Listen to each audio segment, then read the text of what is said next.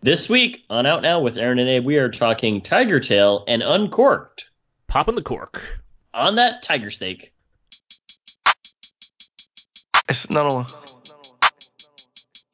I got that juice. New AP. She got that juice. She got that squeeze. She got that wet. I'm on them skis. I got that drip. We are now recording, and this is Out Now with Aaron and Abe. I am Aaron, and as always, this is Abe, hello. Hi. Out Now is a film podcast which is Abe and I discussing new movies and more weekly. We dig into new movies via a mostly spoiler-free review, the occasional commentary, or some other fun movie topics. This is episode 401. 401. We're back with the numbers, baby. That's right. And this week we're doing a double review. We have Tiger Tail and Uncorked, both available on Netflix currently. And joining us to talk Tiger Tail and Uncorked, we have from Movies Marcus. He's got a plate of ribs and some dumplings. It's Marcus Robinson. Hello, I'm back. A plate of ribs and dumplings? Uh-huh. I like that. I like it. Yeah. You never heard about Asian Soul? Actually, no, I have heard of that, for sure. That's a real thing. Yeah, I know. Marcus, how you doing? I'm all right. I'm hanging in there. Good. And with the end of the world and everything, I'm doing pretty well. Yeah, well, we're only 4 weeks, so we got 24 Oh more. my God, only 4 weeks? 24 more until things get really crazy. Oh my God. You do that math. There's a good joke there, I think, but okay. I'm going to try to make it through this entire podcast without coughing so I don't freak anybody out. That'll help. Oh, my That's my promise to you. Set you. a high bar. Let's see. Let's get into some show notes real quick. First up, before we start anything, Happy Easter and Happy Passover to anybody celebrating the holidays. Yes, indeed. Mm-hmm. Happy Passover. And so let's go over some new show protocol, show rules, show plans for the time going forward. The current environment, yeah? Yes, with the current environment where we're all sheltering in place and dealing with the COVID-19 outbreak and what have you. Obviously, the theaters are closed, which have been for a few weeks now. New movies aren't going to be coming out theatrically, let alone people are going to be seeing them in swarms. So to rectify this, to solve the situation, Abe and I have come up with some new plans to kind of evolve the show and deal with the situation at hand and how to kind of cover things. So what we're proposing is actually beneficial to the listeners that can't get enough of us. Abe and I are going to be doing a couple of shows a week at this point. So these episodes that we record on Sunday, are typically going to be movie reviews as normal, but they're going to be shortened by the segments. So we're not going to have the full-on episodes as we've been normally doing. We're going to instead generally have either these kind of mini reviews or shows that are basically more abbreviated. So we'll be focusing mainly on the reviews, perhaps some feedback, and anything else if we deem fit for said episode. But yeah, so that's going to be the first episode of the week. Like this week, we'll be doing just 2 reviews and a little bit of feedback, and then that's it. But we'll also be doing a second show midway through the week. Sometimes it'll be a commentary. Most of the time, it'll be some kind of movie topic, something that we'll talk about that addresses either what's going on currently and how that ties into movies, or other fun topics that we've come up with that we've kind of arranged. Abe and I, we have a number of ideas on our plate right now. We'll be kind of putting together a little bit of a schedule so we can give listeners a kind of a heads up on what's going to be coming ahead. But for the time being, just know that, we'll have 2 episodes per week, and there's going to be a lot of cool content coming your way. Does that sound right, Abe? Yeah? Yeah, sounds about right. All right. So Marcus, you're with us this week for our double review of these 2 movies, and that you're kind of kicking us off in this new phase of our, helping us kick off this new phase of our podcasting after the first 400 episodes that we put out here. So No pressure. Exactly. You can be relieved though that there are no games this week. Okay. Yes. Awesome. As we quickly scramble to make a game only for Marcus. Okay. I mean, Mark, what's the first letter in Marcus's name? Whoever calls it wins. Z.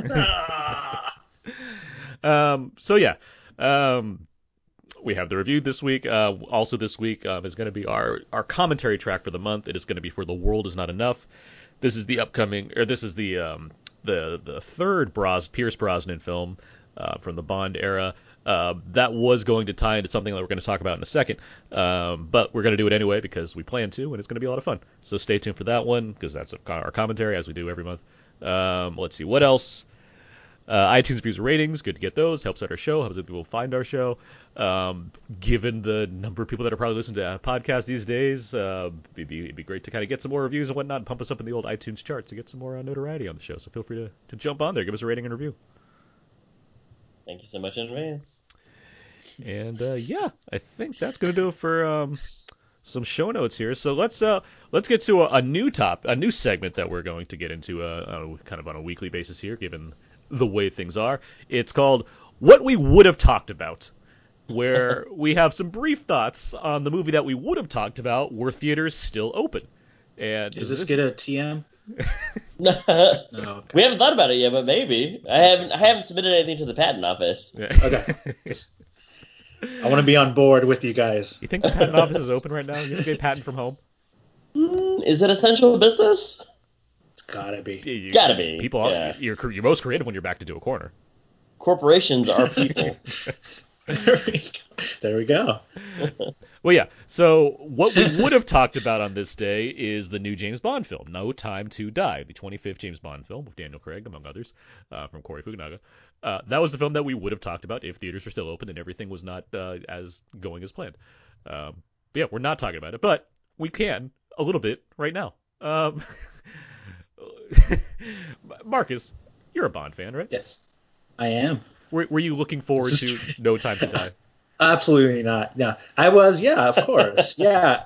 You know what? I'm a Bond fan. I am a Fukunaga fan. Uh-huh. I don't know. I didn't say that. But once his name was attached to this, I couldn't have been more excited. Yes, the transition of the Bond thing, that's exciting. There's a lot more to be excited about. The almost 3-hour runtime, I think. I was kind of down for that, but I was most excited for the rumored 3-hour runtime.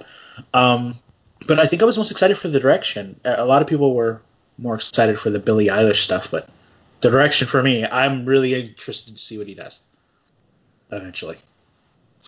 Abe, were you looking forward to talking No Time to Die this week? Well, as you know, I haven't seen any of the Bond movies except for maybe one of the old classics, quote-unquote classics, and then these new series of Bond films with Daniel Craig. I'm on board with Marcus. I was very curious to see how Fukunaga was going to direct this, because we've seen movies that he's directed before, and I love his visual eye. I also like the way that he shoots everything super clean, and it's just very visual. And so his cinematographer is really lockstep with him. Sometimes he is his own cinematographer. But the other thing that I'm thinking about is, man, Daniel Craig, he's going to have to, work out again in, 9 months and then go on another, premiere tour. It's going to be tough for that guy, man. He doesn't... You think Daniel gets fat? Yeah, exactly. Yeah, he loves his chips. And it's going to be hard for him to be like, fuck, now I've got to go and, now I've got to do, 2 months of workout just to go on the premiere, and then, do the premiere circuit all over again, and I've got to look good, but I'm trying to live my life here. I'm trying to live what's his character from the Rian Johnson movie? Benoit Blanc? Benoit Blanc. He's trying to live like Benoit Blanc, man. Give him a donut within a donut. Benoit's pretty scared. I think he's super relieved that he gets to just have a break from all of this right now. Exactly. Yeah. I mean, he doesn't have to do much once he gets back to promoting a movie. It's yeah, I made this movie. It was a great time. I think it would be a good idea for him to show up fat, in November on that movie circuit, just maybe 50 pounds overweight. 50 pounds is a lot. I'd like it. I think it'd be good promotion. Regardless of how Daniel Craig's going to respond to all this, I was very much looking forward to this movie. I'm a huge Bond fan. I like Daniel Craig as Bond. I liked everything that was going into this movie as far as, all the filmmakers and what have you involved. The most exciting thing was that they kept showing the preview every time I went to the theater, and you kept seeing the scene where the motorcycle flies up the steps and the big trumpets start playing as he flies through the air on a motorcycle. It's like, yeah, that's a big Bond moment. I want to see this. Now I have to wait. So it's like, all right, I get it, but still, it's like I was really excited to talk about No Time to Die. Yeah. But I'll be excited in November when it presumably comes out, assuming things go slightly back to normal. But we'll see what happens. Maybe. Yeah, right in time for Thanksgiving. Yeah. Well. Yeah, No Time to Die is scheduled currently to arrive, I believe, the second week of November, if I'm not mistaken. Second or third week. I'm seeing the 25th, yeah. Is it the 25th? Yeah. Okay. Yeah, that's right. Okay, yeah. Okay, because now it's currently like Black Widow is the first week of November, because that's where Eternals is going to be.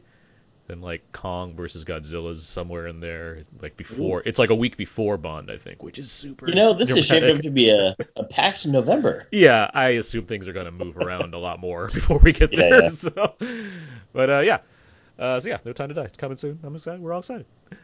All right. Well, let's move on. Let's get to our first of two reviews. We're going to talk Tiger Tail.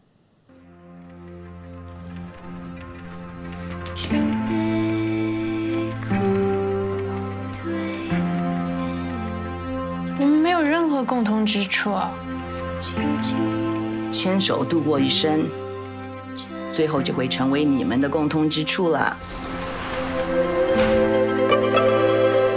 You're my father. I don't even know how to talk to you. I never have. 你就是个内心残缺的人。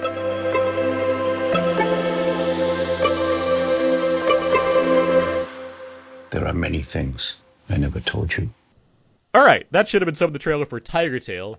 Writer-director Alan Yang has made a real name for himself in the world of TV, most notably his work with Aziz Ansari on the Netflix series Master of None. With Tiger Tail, Yang makes his feature film debut with a story based on the lives of his immigrant parents. Sima plays Pinju, the elder version of a Taiwanese man we meet at a young age, only to see him grow up, experience his pursuit of the American dream, and see what it cost him in the process. Working with a non-linear narrative, we meet various other characters in Pinju's life, including his mother, his wife, and his daughter. Abe, where were you? I believe, if I'm not mistaken, we're fans of Master of None on this show. Am I right? Yeah. Yes. Definitely fans of Master of None. Oh, yeah. And I think for the most part, what's fascinating about this movie is that I think that you saw two bits of it in an episode of Master of None where they go and visit Aziz's friend's dad, and they're like, oh, your dad was like super cool. And, Alan Yang has been trying to tell his story through other means for a while, so it's great to see him write, direct, and produce this movie. As far as the movie goes, though, you're right that the non-linear part is a very hard aspect of this movie. You cut through scenes, and I think that actually creates a bit of a jarriness to begin with. It becomes a little bit more cohesive in maybe the middle act because you have a longer time to stay with middle-aged or young man Grover.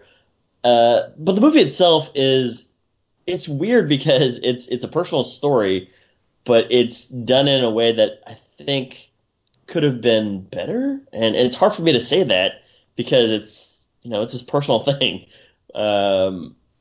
What I mean by that specifically, though, is that I'm not trying to take a dump on this movie. It's just that there are aspects of the characters and there's an aspect of the family that you probably would be more attached to if you had more time to stew with them. For example, his daughter, Angela, she is introduced in the movie. You know who she is, you know what she does, but you kind of get through to know her through some bits of flashback. And you also, it sort of turns 180 later. And to be honest, she's an okay actress. I think that Sima really does bring his A game to this, but as you go through here, you sort of are piecing together these things, and then you start to see how hard it was for them to transition from Taiwan to America and all that other and everything that comes with it, with his American dream.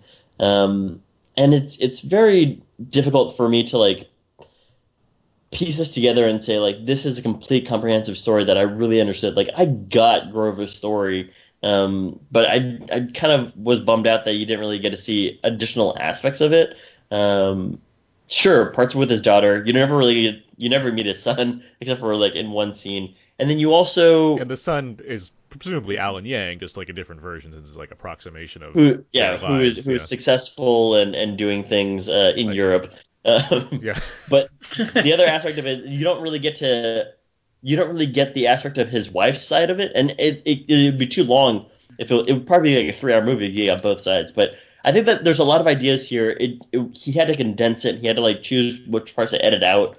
But as it goes through, it's a little uneven in terms of the way that it's trying to tell this story of, is it a story of hope, redemption? Is it a story of, again, I made it as like linear, you know what I mean? So that's kind of where I stand on it. I mean, I love the effort, and I love the way that he incorporates Taiwanese language. Like, again, it's Mandarin and then there's Taiwanese.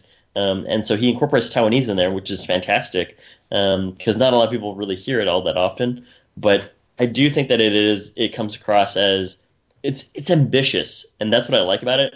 But at the same time, like, it's ambitious with like it's hard. It doesn't lack aim, but it sort of like is missing on its aim, if that makes any sense.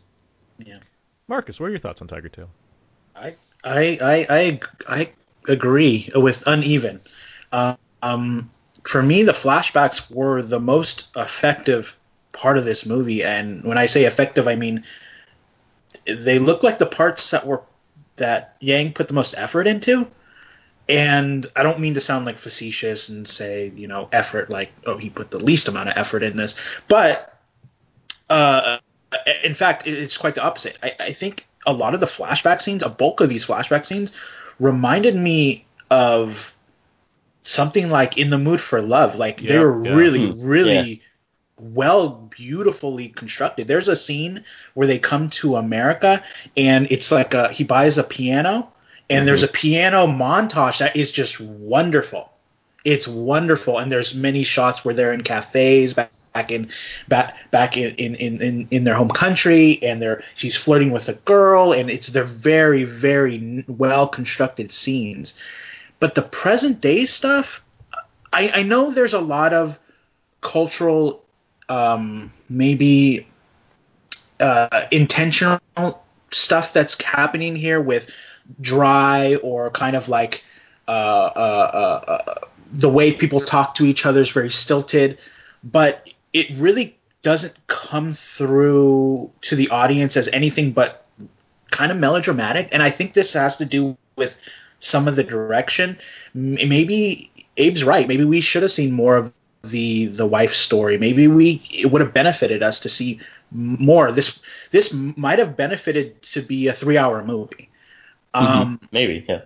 But that present day, all the present day sequences, they come off kind of cringy to me.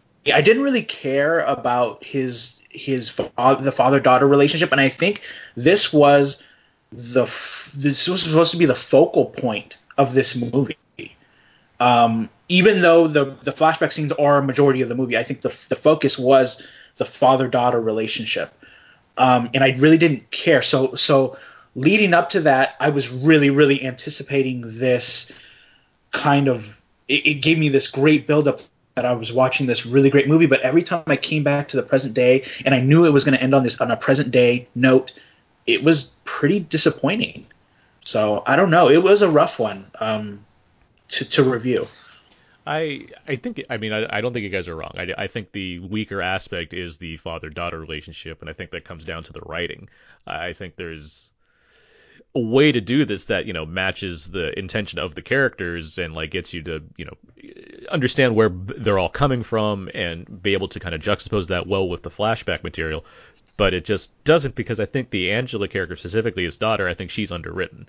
I don't think there's enough for her to do. It just comes off as not necessarily one-dimensional, but there's just not a lot there that you either haven't seen before or feels interesting to the story compared to, what Sima's putting out there, given that you have all of his background and everything to work with. Yeah, I mean, there's only so much you can do at that point if you're not going to give, the other character more time to, be somebody beyond she had a strict father and she didn't talk to him much. Like, that's it.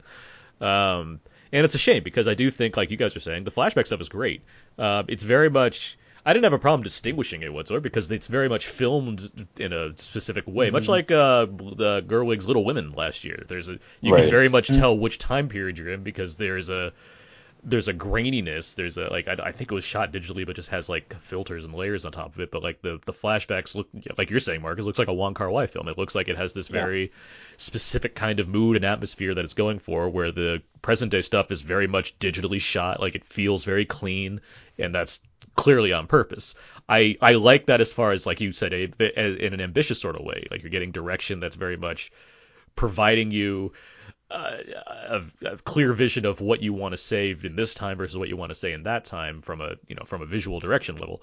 I just wish like you guys are saying that the writing was stronger here, or there was better direction to kind of indicate more of what was the overall takeaway, because I think part of the issue also is that it's a very simple story. That's not necessarily bad, but like there's nothing too complicated about what takes place from a kind of a cinematic standpoint. It's like you get the complication in terms of making this, making the viewer think about something comes from the, non-linearness of it. Like getting you to, instead of just telling a straightforward story where it'd be very simple, at least it kind of challenges you by, matching certain scenes with others by going back and forth in time. That's cool and all. I like that. But it's, when you look at the story, it's like, there's not a lot going on here. I respect that Alan Yang wanted to tell the story of his father. That's great. And Ma, among the other actors, I think the other actors are, doing a good, specifically his mother, the actor that plays his mother. I think she does a great job too. But Ma, he's doing great. It's the second best film I've seen about Ma reflecting on his life of an American daughter in the past year. So I mean, he's doing justice in that regard. But and one last thing, then we can kind of get into a little broader discussion. You asked Dave like what kind of story this is trying to tell, if it's like a heroic one or what have you. I think it's a tragedy. I honestly think that. I think Ma's character is a tragic figure where he had to, in order to secure himself a better life, he had to give up on things that he really felt for, that he really had a passion for, in favor of ideally benefiting himself and his mother. And so watching this, that's what kept me going through the present day stuff, is the fact that you can reflect on that and think like, this is the man who, it's easy if you know nothing about him to just see him as like, a guy that's very strict and stoic. But if you kind of look at his backstory, it's like, well, this is a guy that also like gave up a lot of stuff and has to reflect on that. Like there's complication there that I enjoy. Of course, yeah, and I think that's really the part that really resonates with me too. Is like, you see pictures of your parents, and you're like, oh, my parents were pretty cool. Like, there's like photos of like my dad riding a motorcycle without a helmet on in like the 60s. It's black and white. He's got like this cool collared shirt on with like huge lapels. You know what I mean? It's like, oh yeah, he was a cool guy. And it is unfortunate because I agree with you that there is this melancholiness to the entire story, which is all that it's about. It's about, hey, in order to give up, or in order to live out my dreams, I have to give up some of my dreams too. But the other thing that I wanted to point out just very quickly is the technical aspect. I did like what you guys were saying there with the graininess of the flashback sequences, because when I was watching, I was like, wait, did they shoot this in like 35 millimeter? And then digital. I mean, it looks like it's like 16 millimeter. Like it's really grainy. Right. Like, it's very grainy, yeah. And so it definitely reminded me of like Steve Jobs, where he goes through progressions of 1635 and then also just digital. But with all that, the story itself is like I really like the father's story here, and I really like like what you said, the grandmother. But coming together at the end there, I was like, man, the emotional impact is not a huge wallop. It is something else. Like, it's unfortunate that it didn't really, like, I get what you're going for, the 360-ness of it all. You know what I mean? Like, your daughter and you are in disparate places, and then you guys come together, and then, you guys really come together at the homeland. And unfortunately, it just wasn't there. I mean, I think the only other thing I would say, just offhand, is that with this type of story, it did remind me of, yes, The Farewell to some degree, but it more so reminds me of this movie called 1,000 Years of Good Prayer, which is like this movie about this Chinese dad who comes to America because his daughter is having issues, and they also have a disconnect, and the dad has to, like, for the most part, he's got to like be more, he's got to become more acclimated to American culture, but it's the same sort of story of like, my daughter is too American and we have these traditional ways, and it's difficult for me to like tell her things because we just don't open up. traditionally. So that's what more so reminded me of than The Farewell. And I think that to compare this to The Farewell is, I know that you weren't doing it, Aaron, but if people were to be like, oh, well, it's like The Farewell, it's like they're actually very different stories altogether. Yeah. The only thing that is in common is that they, a family migrated to the U.S. and they grew up in the U.S. So beyond that, though, they're like completely different. Yeah, I totally agree. The more we're talking about this, the more I think this should have been a longer movie. I think that the father-daughter or the older man wife stuff really suffers from not being, like, the story's not complete, it seems.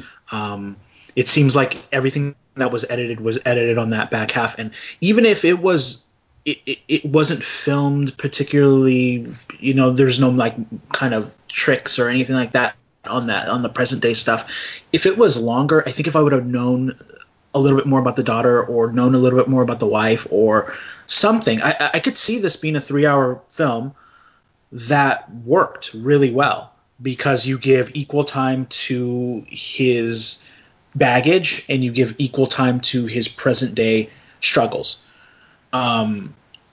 It just, I don't know.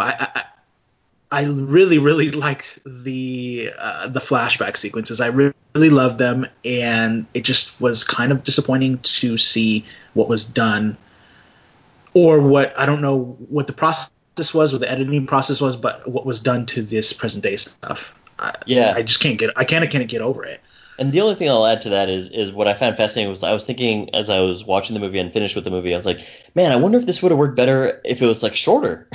Like maybe not ultra condensed, but the way that an episode, like the episode that I like the most in Master of None is the Thanksgiving episode. Yeah. That tells a complete story in like an hour plus, like maybe like just 55 minutes. I was like, that's and Alan Yang works with Aziz, so they've done these things, and that's why I expressed in the beginning, it's like, it's great that Alan Yang is able to like breathe a little bit on this one, but at the same time I was like, I wonder if this would have worked better if it was if he had to make harder choices, because he knew that the runtime was only going to be like 1 hour long, and it is like an episode. It's hard to present that as like a full length feature, but still, because I can see bits and pieces that work really well.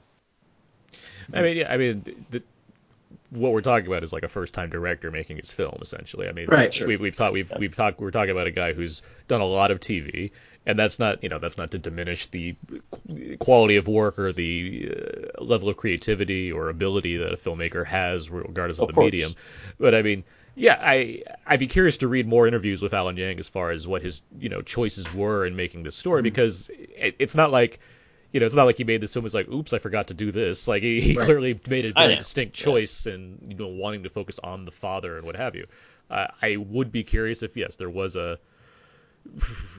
version of this story or a version of his script or what have you that incorporated more details surrounding the lives of both of his parents, or if there was more going on in the flash forward stuff, or if there was a restraint he wanted to put on himself as far as runtime or how much he wanted to like dedicate to. But I mean, I don't have that, and what we have is this story, which I think we all agree could use more work as far as developing other aspects of it beyond just the main character. That said, he is the main character, and I think that stuff is fairly successful throughout the film. And I mean, going along with it, as we've said, it's a good looking movie. I think that goes a long way. I think a lot of a lot of the reason why I wanted to watch this movie to begin with was because I know Alan Yang, along with other collaborators, has done a really good job of like making some creative work in the realm of with Master of None and with other the other shows he's worked on. He's worked on Parks and Recreation, Parks and Rec, like A Good Place and Mike Schur stuff basically. Yeah. And this show, what's it? It's on Prime with Maya Rudolph and Fred Armisen. What's that show called? Oh, it's like They Both Died. They're like in a weird kind of Forever? Is that what you said? Yeah, Forever. Yeah, Forever. That's what it is. So I mean, yeah, seeing him, break out into a full feature film, it delivered what I was expecting as far as a film that has that kind of unique visual style, and I appreciate that.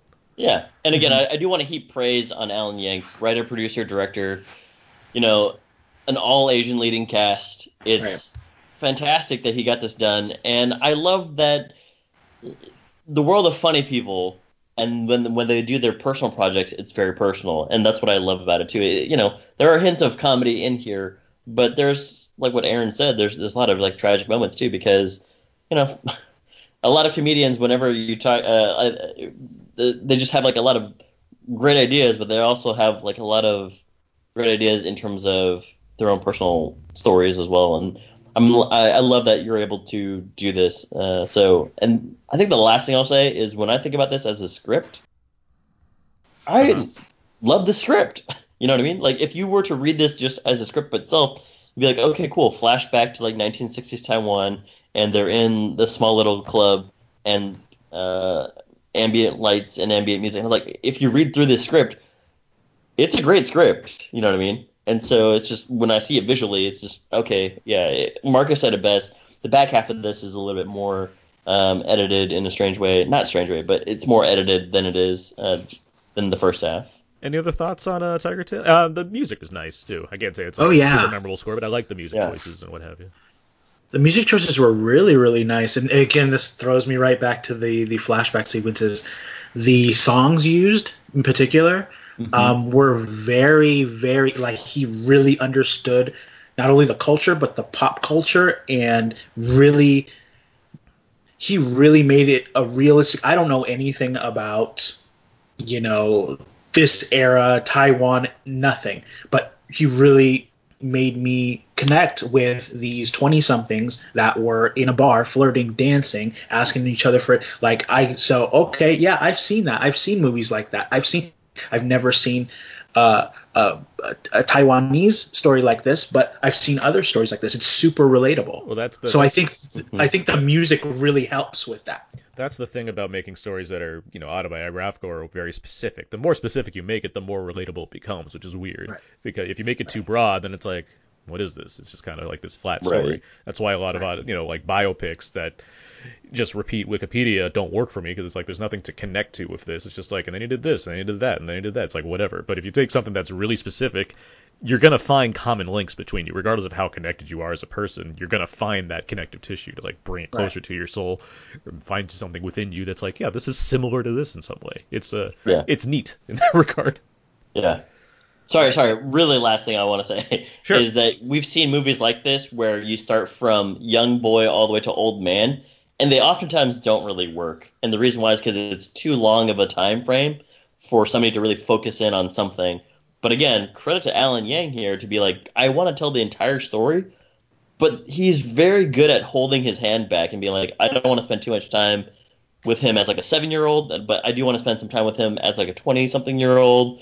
And then obviously interspersed throughout is him as like a 50 or 60-year-old. You know what I mean? Mm-hmm. So credit to that, because I think there's like a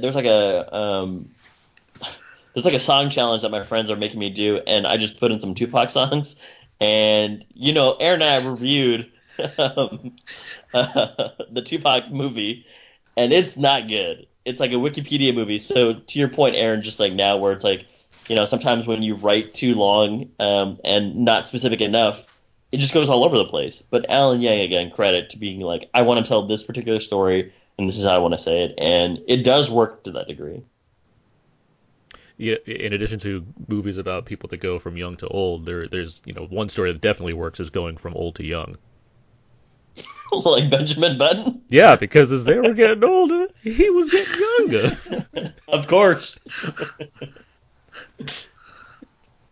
I had to hold on that for like a minute while you're talking. No, I knew. I was trying to set you up there. I should have set you up in a different way. It's like, Aaron, are you talking about our friend of the show? And then you finish it. All right. What? I guess we got to figure out like our rating now, because we're talking about movies that are streaming for the most part. Run out and see it. When should people go and see Tiger Tail? In the theater. I think. I mean. Should this be at the top of your queue, in the middle of the queue, yeah, or do you need it on the queue? Listen, I don't want it to sound too. I don't want to sound too overly critical. I really, really loved 70% of this movie. So I would put it up there if you're a fan of cinema. If you are want to see just an interesting story about somebody who gave up a lot to come here and start a life, and what that process is, and it's not technically a happy tale. It's kind of like a more dirgy tale. Yeah, I would definitely put this on the top of the list. I would watch it again, honestly. All right. Abe? Yeah, I mean, Marcus said it best. I pretty much agree with everything Marcus just said. Yeah, I mean, it's the best kind of takeaway. I mean, it's if you're interested in this story, if you're interested in what Alan Yang is doing after having seen things like Master of None, then I don't see a reason why you wouldn't, be curious about watching this movie. And I mean, regardless, I do think the movie works overall. I just have specific complaints about some of the things going on. So I mean, there's enough here to be like, yeah, let me put this on Netflix and enjoy some good visuals and a good Zima performance, among other things. So yeah. All right, let's do a quick feed. We got a couple questions for our feedback this week. So we have one that ties specifically to Tiger Tail, and it's what are some films that you enjoy about immigrants? Feedback. Thank you. Yeah. These are questions on our Out Now Facebook page, facebook.com/outnowpodcast. And yeah, so a number of listeners chimed in with their favorite films about immigrants. Let's see. We have here, Rachel writes, In America is one of my favorites. Scott has The Godfather Part 2. Nippon has Coming to America. Chris has Children of Men and Deepan. Justin has District 9. Joe has Invasion of the Body Snatchers and Far and Away. Favorite films about immigrants. An American Tail. Yeah. Yes. You know what? I recently rewatched Sugar. Sugar's great. Yeah. Sugar is fantastic, and it's one of my favorite, I guess, foreign films. But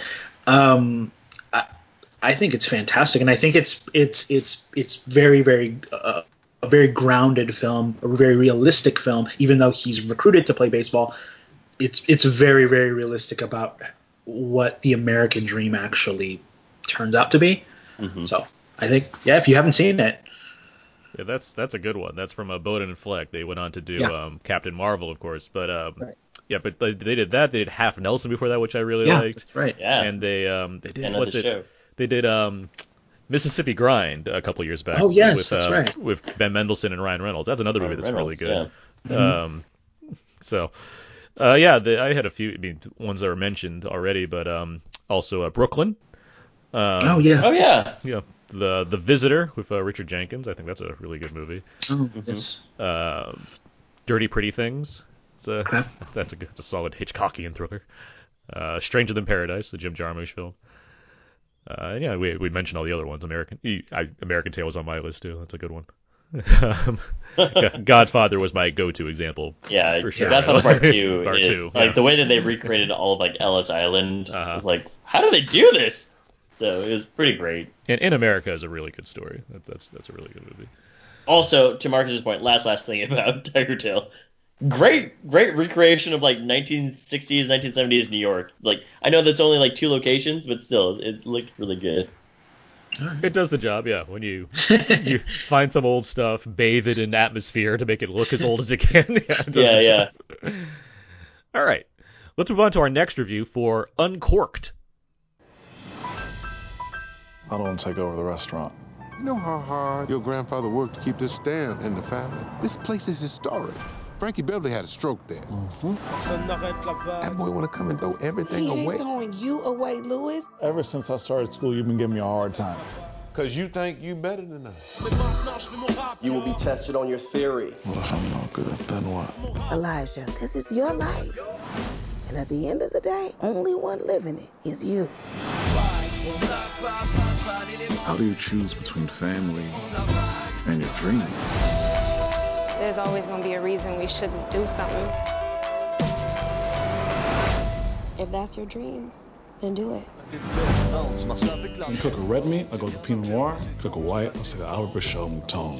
Mouton. You know it's fancy because it's in cursive. We're done. That should have been some of the trailer for Uncorked. Elijah is a bright young man working at a wine business and his family's barbecue restaurant. While Elijah's father, Louis, wants his son to take over the family business, Elijah has aspirations of becoming a master sommelier. Despite objections, Elijah enters the Master Sommelier program and begins working to balance his family life with making it through this challenging program. Marcus, what are your thoughts on Uncorked?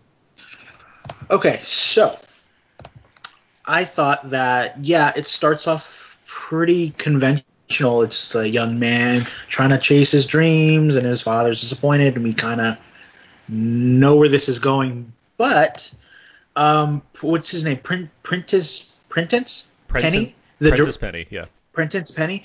The writer-director here gives us a second half, which is very, very almost unexpected, and makes the film grounded and relatable and realistic. But the real reason I think this movie works is, speaking as a black man myself, it's not every day that you see a person of color in cinema training to be a sommelier, let alone drinking wine. So I think there's a sense of boldness to this really simplistic touch where Penny says black people can be anything they want. He further highlights this point by creating these side characters that come off as kind of stereotypical before introducing this atypical African-American character who dreams of being this sommelier, which is it's kind of a common vocation, but cinematically it's seen as this Caucasian vocation. And I think that's why this movie sings the way it does. It quietly refuses to be boxed in.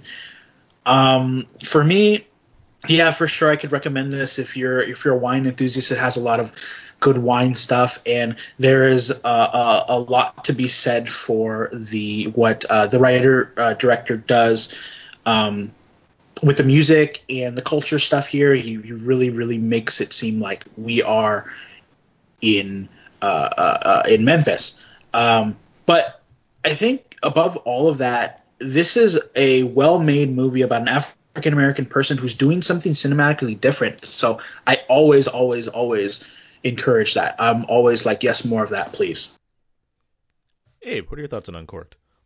When I watched it, because I watched these movies back to back, I was like, oh, I'm kind of surprised that both of them are sort of the same in that they have this first director type, not judderiness, but there's a lot of ideas that are coming out that are some are explained better than others. And in general, I agree with Marcus that there is a very uniqueness about Elijah's character that's like, hey, by the way, I want to go into this profession because I really like it, and I don't really want to go through with, falling with the family business. And Courtney B. Vance really does a great job of saying, like, great, you know what, I'm going to be the hard guy, but at the same time, I'm also going to, like, really try and come around to you at the end there, which is a great story of, like, father-son-ness.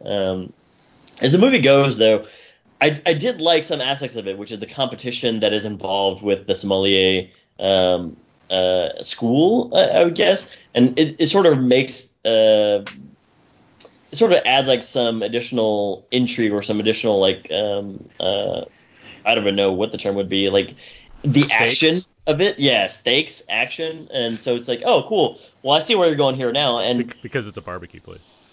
Oh, you. Oh, you. Boo. It's a homonym. But as the movie goes along there, you start to get a sense of just like the grandeur of it all. It's like, okay, cool. Now we're going to go to Paris and we're going to go to France, and I'm really going to try and do this. And, I do like the way that it ends up because it has like a sense of realness, but then it also adds like this layer of additional fire to what Elijah's trying to accomplish. The thing that I will say is that it's a strange movie on a technical level because as much information as I was getting from this movie, it also felt like it was a little bit long too, but I was like, oh, it's only like an hour and a half. It's strange that they can it felt slow and fast at the same time, if that makes any sense. And it's because I seemingly was getting a taste of everything and then also a taste of like a slow beginning to the Elijah story, which is strange. But the only other thing I'll say is that Courtney B. Vance, I know that all these other people here are somewhat first-time actors, minus like maybe Niecy Nash. who you've seen before, but Courtney B. Vance is like acting circles around some of these people, and it's just like when you see him on the screen, I'm just like, yeah, cool, wow, this is amazing. Like he's fantastic. So on the whole, I still found it a little uneven, just like I found Tiger Tail. Perhaps with a little bit stronger of like a close though. I really like this movie. I think Courtney B. Vance, like you're saying, is very good at it. He's a gift to this film as far as adding some more kind of legitimacy to it. But even then, I think Niecy Nash is very good as the mom. You get some really emotional stuff in there, given the situation involving those characters that I responded to. But I've seen this act. I've seen him a few times now, and film he's kind of on the rise. But Mamadou Ati, who plays Elijah, the main star, I think he's very good here. I think he has to do some tricky stuff as far as playing closed off and awkward to some of his family while also being expressive about the things he likes, and kind not necessarily jerky, but kind of like he has to be kind of an antagonist to his own father as far as not wanting to be in this business. But like Marcus, you're saying the film has it evolves. It has to kind of go from here's the story about this guy who wants to do this thing to here's a guy who has to really balance everything in his life in order to try to satisfy himself, but mainly satisfy his family. And I think that's really important to the success of this movie. I think it gets across that message quite well, and I think Prentice Penny does a really good job of bringing a lot of style to this. I think there's given the unique like location, you have Memphis and you have eventually Paris, but you have this kind of the way it's using this city and emphasizing what it needs to in terms of the barbecue aspect and like how that works, which includes like the log, the kind of wood he has to get to make the barbecue he wants to make and what have you, along with the wine and like what you're seeing as far as not just this guy likes wine and wants to do that, but like understanding what it takes to be a sommelier in whatever, abbreviated fashion you can do that in and make that watchable, fun film. I think all those aspects really combine well to make something I haven't really seen before as far as this kind of stuff. You've seen father son stories before, what have you. You've seen this kind of journey that a character takes on a kind of small scale level. But as far as these specific details and like how it's choosing to show it to me, I found that all really intriguing. I was really like taken in and wrapped into the story. And I also like that it's a drama, but the characters are all like grounded in a way where it's fun. Like it's fun to watch this movie. I like these characters. There's no bad guy in this movie. I appreciated that. I appreciated that it has this grounded sense of realism, even though it tries to kind of play with like the style as far as giving you some cool montages or some good some fun soundtrack choice or whatnot. It's a likable movie to watch because the characters aren't like dicks to each other. They're like it's enjoyable in that regard. I just want to speak to the character of what was his name, Elijah. Mm-hmm. Yeah. Which, by the way, it's Passover right now, and part of it is leaving wine out for Elijah, which is like that's very funny to me. There we go. I didn't even think of that. No, we thought about that, Aaron. We're talking about it. Of course, that was on purpose. These characters, these minority characters that don't act like people that you would see on BET, right? These characters, I'm speaking to Elijah in here, or Get Out, main character in Get Out, or stuff like that. You're talking about black geeks like us, essentially. We have very specific focuses that don't. Very specifically black geeks. I really champion movies like that, and maybe I did like this movie more than I should have because of that, because it spoke to me personally. I'm really impressed with how these type of characters, these very specific characters, are handled in time and time again in more recent movies. So I just wanted to say that. I think Prentice Penny does a really good job at directing this. But what was his name? Mamadou Ati. Mamadou Ati. He. I first saw him in what was that? The one where that girl's a rapper. Oh, Patty Cakes. Patty Cakes, and he plays this very unconformed. It's kind of like it's a hard rock, a black guy who loves hard rock, and he's very like down and soft spoken, and he doesn't speak like the stereotypical way you would see people cinematically speak that are from that area. So I really, really, really, really appreciate an actor like that can take a role like that and make it natural and make it good. And he speaks to me personally. I don't know. I just had to say that. Well, it put me on the right track when the movie started, where he there's two women walk into the wine business that he works at, and he tries to break down what wine are you looking for, and he's like, what, you like hip hop, and he relates the different wines to a hip hop, and it's like, this guy's likable. I get this guy. I want to see where this is going. That brought me into a good place. Abe, I understand what you're saying as far as the story. It rides on conventions a bit enough to it has to follow a certain flow, and so from that, yeah, I can see it becoming uneven to some degree as far as what it's trying to balance, what is kind of going to happen, and what other characters there are to kind of work with. I mean, I get that. It's just I like these core people enough to kind of look over that, is I guess where I'm at. For sure, and again, I root for Elijah too, because not because he's unconventional or whatever else, but because the character is engrossing enough. You're like, no, I want this guy to succeed. I really, I'm backing him full force because, he's got a dream that he wants to accomplish, and I want to see him get it. I think the unevenness sort of comes from tonally. It's strange because sometimes it's more comedic than others, and then it also becomes a little bit more serious to some degree. And that's not unseen in movies, but I think that I think that at the end of it, I wasn't sure, is this a drama or is this just a straight telling of story? So that's where some of the unevenness came for me, and the direction of this is very good. I do like the aspects that he brings to the city of Memphis, and how he essentially I was like, some of these cutscenes and some of these whatchamacallit, what's that term? Where you basically just get a whole bunch of scenes from the city and whatever else. I forget the term for it, but establishing shots or montage. Establishing shots, but also montage, and they're all part of it. But there's another term that I use for it. But yes, all that stuff. It's clear that it's somebody who's locally from there. You wouldn't have had those things in there unless you were told to go shoot at this particular barbecue spot and then go down this street and see this stuff. It's no, this is somebody who's local or has a very strong knowledge of the city. So I do appreciate that Pretense Penny is really saying hey, this is a story that I really want to tell. And I think it's only his. Is it his first, or it's is his it first? Just like Alan Yang, it's his first feature film. He's a huge TV guy. He's worked on Insecure, Brooklyn Nine-Nine, Happy Endings, Scrubs. He's been around for a while in the TV game. But yeah, this is his first movie. Yeah.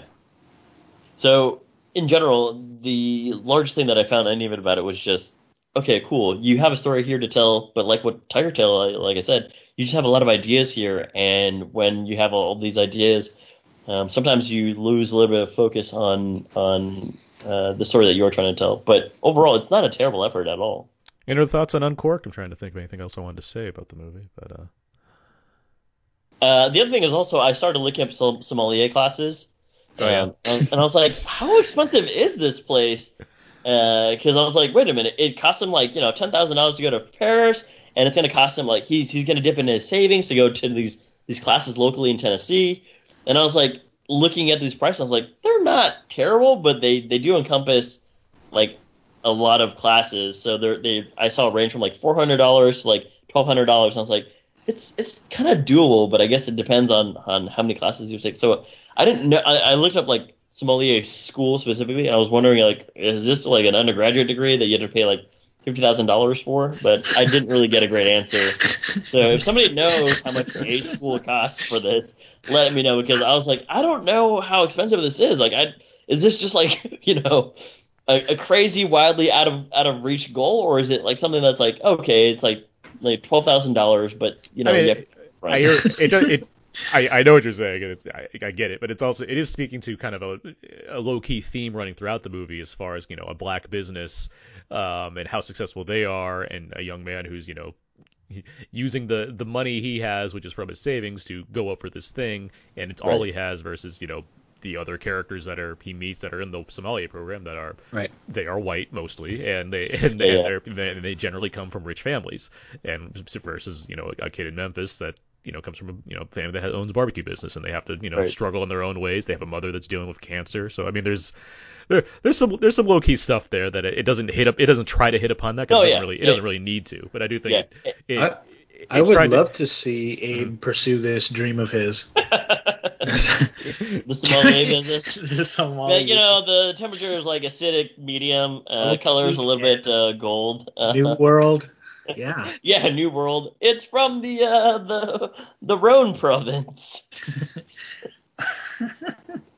But as far as like it goes with like Two Worlds, it is very cool to see like great. I want to break out of these molds because you've seen these stories before too. Just the same that it's very cool that we're talking about Tiger Tail and Uncorked this week because they have very similar themes.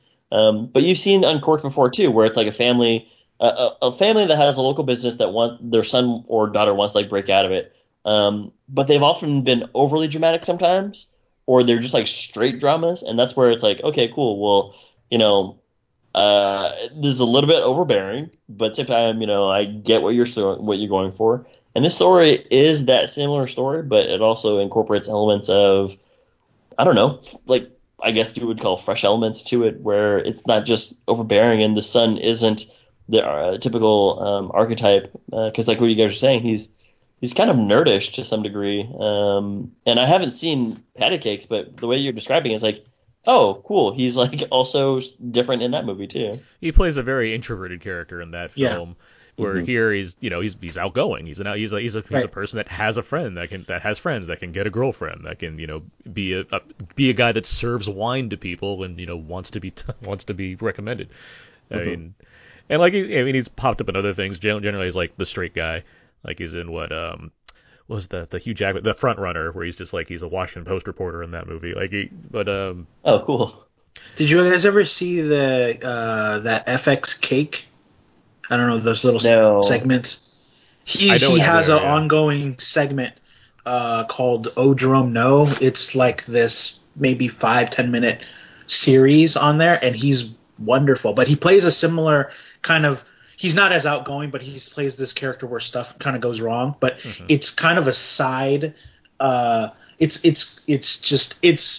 not put in the front that he is – this black guy that speaks the way he does, that hangs out with all white people. He's just another guy that's doing this and stuff's happening to him. So I do really enjoy him bringing that to the table specifically. Yeah.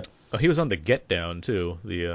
Was on the Get Down. Series. Yeah, he's Grandmaster Flash. So that's more of like that kind of like introspective guy that speaks in a serious voice and what have you. He's apparently cast in Jurassic World Dominion. So we'll see if he plays more than the black guy that's screaming and running from dinosaurs. So we'll see what happens in that regard. If he's not playing that, high five to Colin Trevorrow. No, well, I mean, they've got who's the guy from Pokemon? Yeah, Justice Smith. Justice Smith, yeah, they've got Justice Smith. So maybe he's gonna be bad security guard that turns on the team. I don't know. Bad security guard that turns on the team. You know what I mean? Yeah. He's going to be BD Wong's henchman. He will be another clone. Remember how there are clones in that movie? In the previous one? Remember how in the previous Jurassic World? Yeah, remember? There's a clone. That is so weird. Yeah. And just the dinosaurs are like, you know what could spice this story up? If we had a clone girl in there. We next for Jurassic World that we needed like a velociraptor in a lab coat with glasses on. Oh, that's where I assume Dominion's going to be mostly about. The Island of Dr. Moreau Part 2? Yeah, they're all the dinosaurs are running loose, and they finally evolved to a point where some of them were like, "We got to get back on that island." And he's like, "You're right." Chair swivels around, and it's a raptor like collapsing his hands together. Yes, we do need to get the dinosaurs back on the island. As he tips his glasses. It's actually a she, because all the dinosaurs in Jurassic Park are female. Life finds a way, Abe. All right.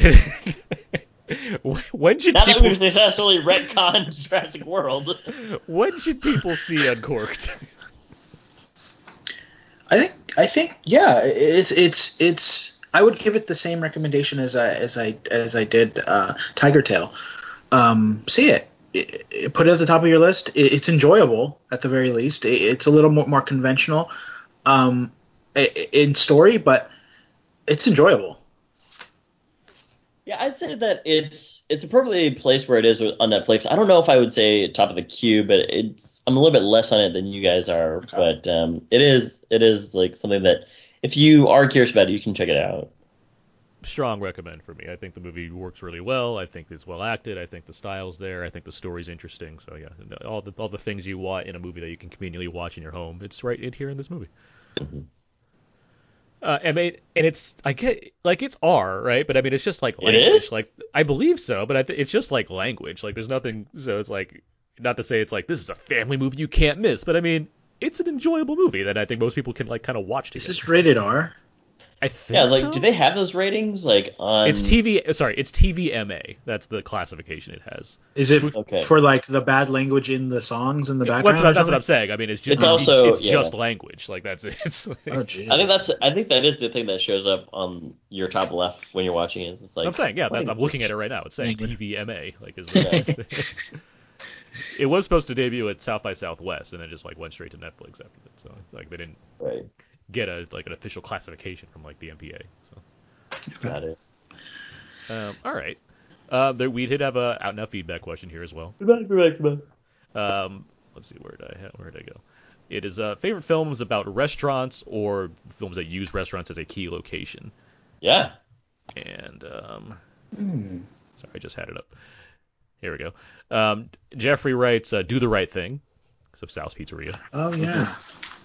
And Chris has, "I know it's not a restaurant, but does Chef count? Such an awesome film." That's what I was gonna sure, say. yeah. It's a mobile restaurant. He had a restaurant. He had a restaurant, yeah. But then he gets a food truck. Yeah. There's chairs. Chairs.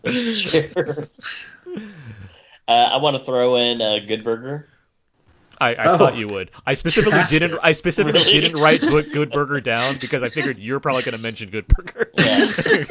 There was like one summer when I watched Good Burger, and all I did was like eat these burgers from like Carl's Jr. Or Hardee's if you're in the middle of the country, and I would just pretend that it was a Good Burger, and I would sing the Good Burger song to myself. I was like 12. Very special. This was last week. Yeah, this is last week. Thanks for having me, Marcus. I got a couple. Ratatouille. Anyone can cook. The Trip movies, because they all they go to just all these different restaurants. Just restaurants. Yeah.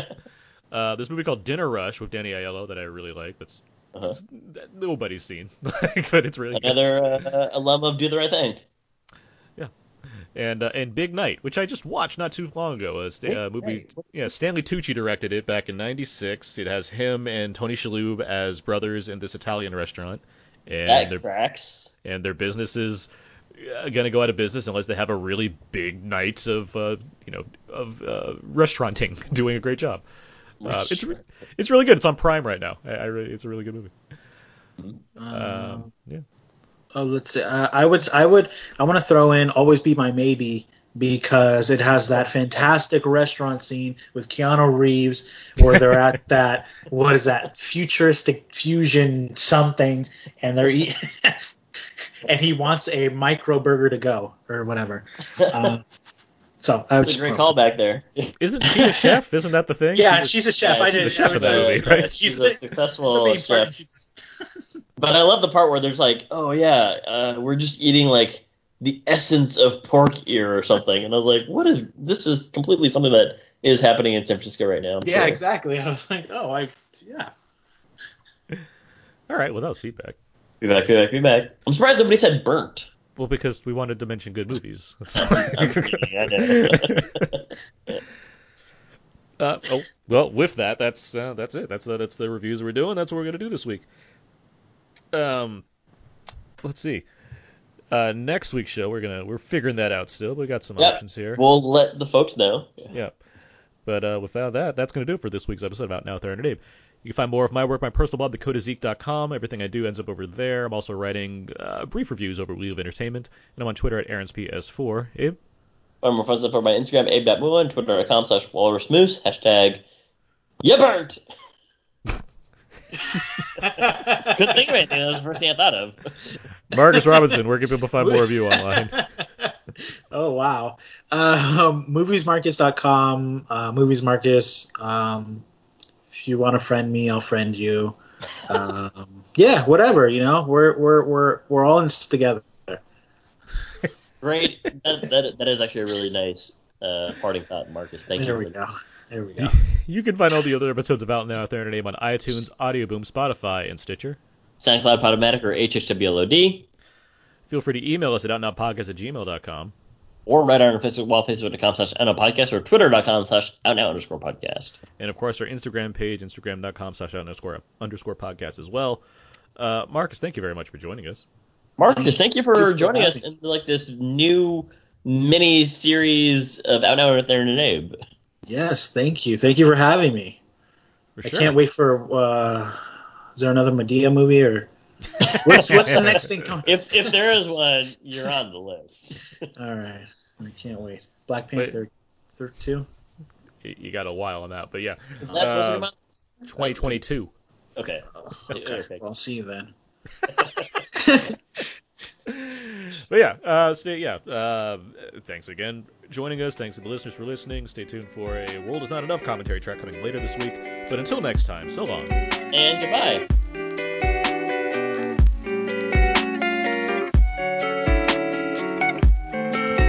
Go on.